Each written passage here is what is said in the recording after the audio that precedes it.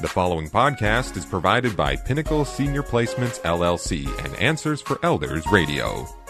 And welcome everyone to Answers for Elders Radio, and welcome to everyone listening from around not only the greater Puget Sound area, but also throughout the United States, throughout the Answers for Elders podcast network. We are so excited to have you with us and certainly talking about our families, what is happening. And before we start the show today, I want to ask each and every one of you, how often have you felt alone in this process of caring for a loved one? How often have you been in a situation where you feel like you've got a million decisions to make on behalf of a senior loved one, and you feel like you're just all alone in the process and you don't have all the facts? Well, if you have these feelings, we want you to stick around with us for this hour, because one of our very, very favorite people, wonderful Daphne Davis from Pinnacle Senior Placements, is here to share with you a little bit about how you're not alone in this process. And Daphne, welcome to the show. Well, thank you so much. This is a topic that's near and dear because you are not alone. It's just a matter of reaching out for help. Mm-hmm. It is. And Daphne, you and I have talked about this before. And but one of the things I remember when I was taking care of my mom, there was terminology that would come up. People would use, things like POA or CCRC or, elder care type lingo. I didn't understand at the time between what is independent, what's assisted living, what's skilled nursing. I didn't know how to categorize my loved one. I was too close to the situation because I was coming from it from an emotional standpoint.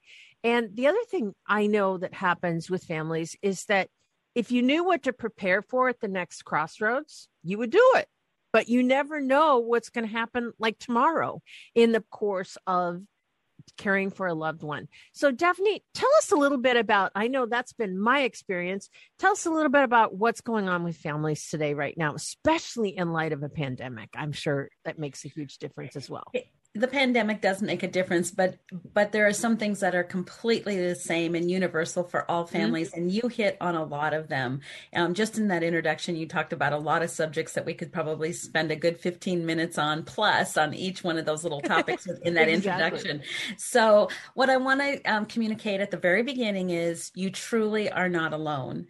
It's just a matter of finding a team of people that you can trust, mm-hmm. build relationship with, and know that they have the best interest of you, your family, and your loved one at heart. Mm-hmm. That's paramount. You have to be able to trust people, to be open, to be candid, to have a feeling that you can say and ask any question and not feel stupid. This is, for many of you, I'm going to use a phrase we kind of hear around. It's your first rodeo. Mm-hmm. You haven't had to cross this bridge before mm-hmm. and know what to even consider, think about, look at. How do I evaluate my mom and dad? How do I honor who they are and still do the right and prudent thing to keep them safe and dignified? Just in my few sentences here, there's a whole lot that we can talk about there as well. So today, what I'd like to do is just share some stories. Share stories about real life situations that are happening currently or in the last literally 7 days. We at Pinnacle are very busy helping our families, and we're honored to always help our families in terms of figuring out what are the best housing and care situations for our loved one. How do we make this move be the last move? How do we truly identify the needs of our parents without having that perfect crystal ball? How do we even discern how to know which direction to turn? And Suzanne, you brought up a really good point. I know sometimes I get caught in throwing around lingo. I'll say AL, IL, SNF, memory care. And they're like, what? Stop, time out. What is that? And so let's today spend a little bit of time figuring out what all that jargon means as well. So First of all, let's take care of some of the jargon. AL would be something that's assisted living. Assisted living is usually a big apartment building. It looks like an apartment building many times, and it has individual apartments that are from studio to 2-bedroom usually. It can range in services depending upon the disclosure of services that assisted living will share with you. That's required by state law in the state of Washington to share their scope of care. There's also IL, or independent living. And that, again, looks very much like assisted living in terms of the structure of the building. It's an apartment-like building with individual apartments. Again, usually a studio apartment to a 2-bedroom. Within the confines of IL or AL, you can have, washer dryer in the apartment. You can have a full kitchen, a partial kitchen. You can have outdoor areas. You can have swimming pools. You can have game rooms. You can have little mini theaters. I mean, they're different in every aspect. And so that's where someone like myself from Pinnacle Senior Placements can help you decide and discern what are the highest values for my loved one. Exactly. Then we move into what we call a SNF. It's frequently written down as SNF, and that's a skilled nursing facility. Traditional language would call it a nursing home, a rehab facility. That's an interim sometimes, and sometimes it is a long-term stay for some of our elders. And that's where people traditionally think of it as the highest level of medical care. Right. It's and that's usually true. Usually true to form. It also is usually sometimes as a rehab facility covered by your health insurance. And that's usually through Medicare at the age that we're dealing with right now, and your supplements.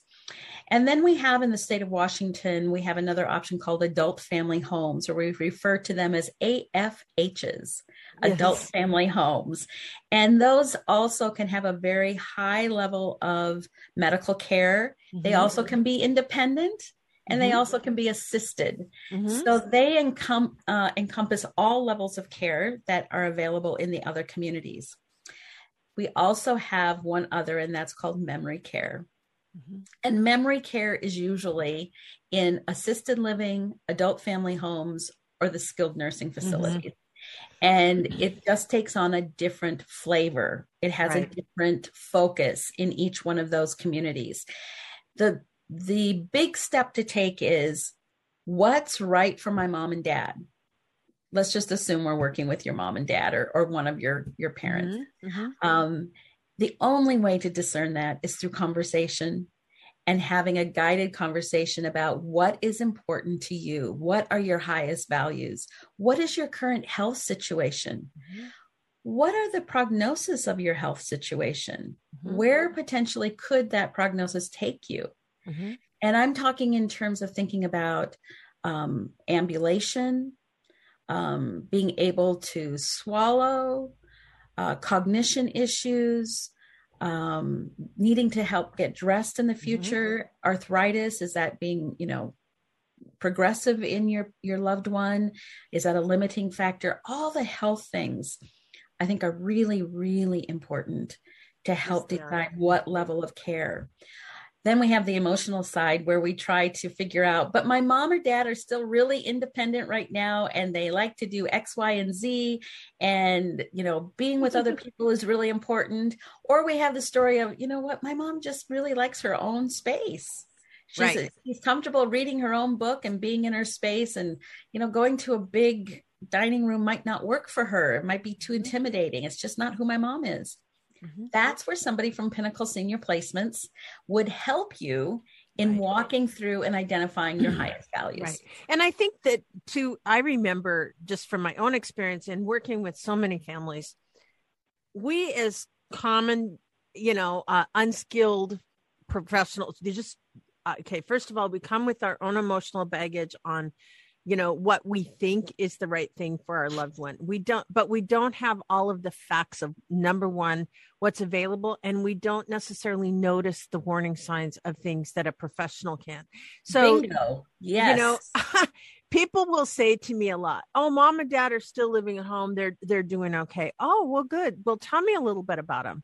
And the first thing they'll go, well, they don't go out very much, and then I start hearing the stories. Well, I do go pick up groceries for them because they can't handle the grocery store. And no, they don't really cook very much for themselves. So I usually make stuff for them once a week and bring stuff over. And I said, well, are they eating their food? Well, not always. So all of a sudden you start to pull this story out that they think that their parents are doing fine. Well, they're really not. They're not getting proper nutrition. Then you start asking them about, are they hydrating? Are they drinking enough water?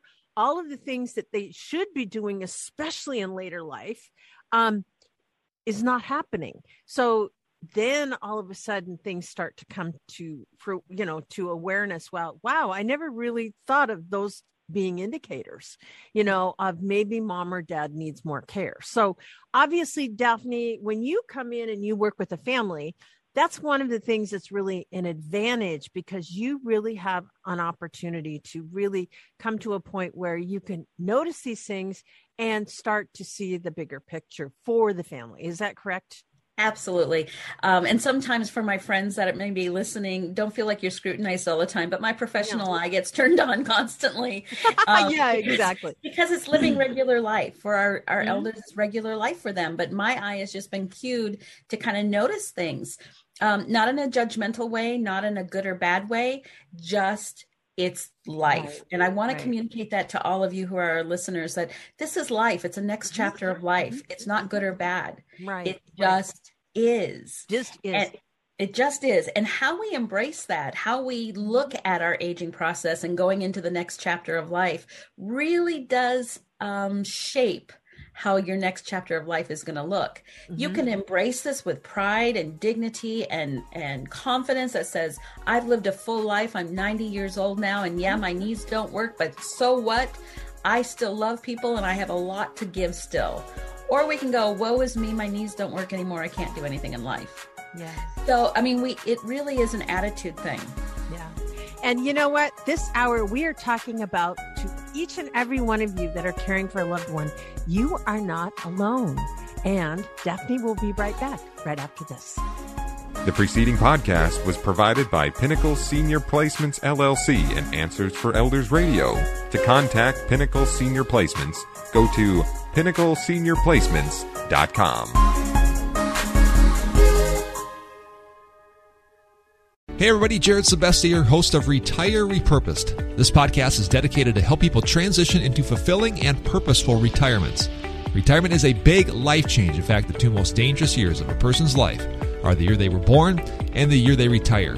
Few people could just flip the switch from working a career 30 or 40 plus years, retiring on Friday without methodical steps to living what we call a repurposed retirement. To listen now, search Retire Repurposed on your favorite podcast platform, Senior Resource, or Life Audio.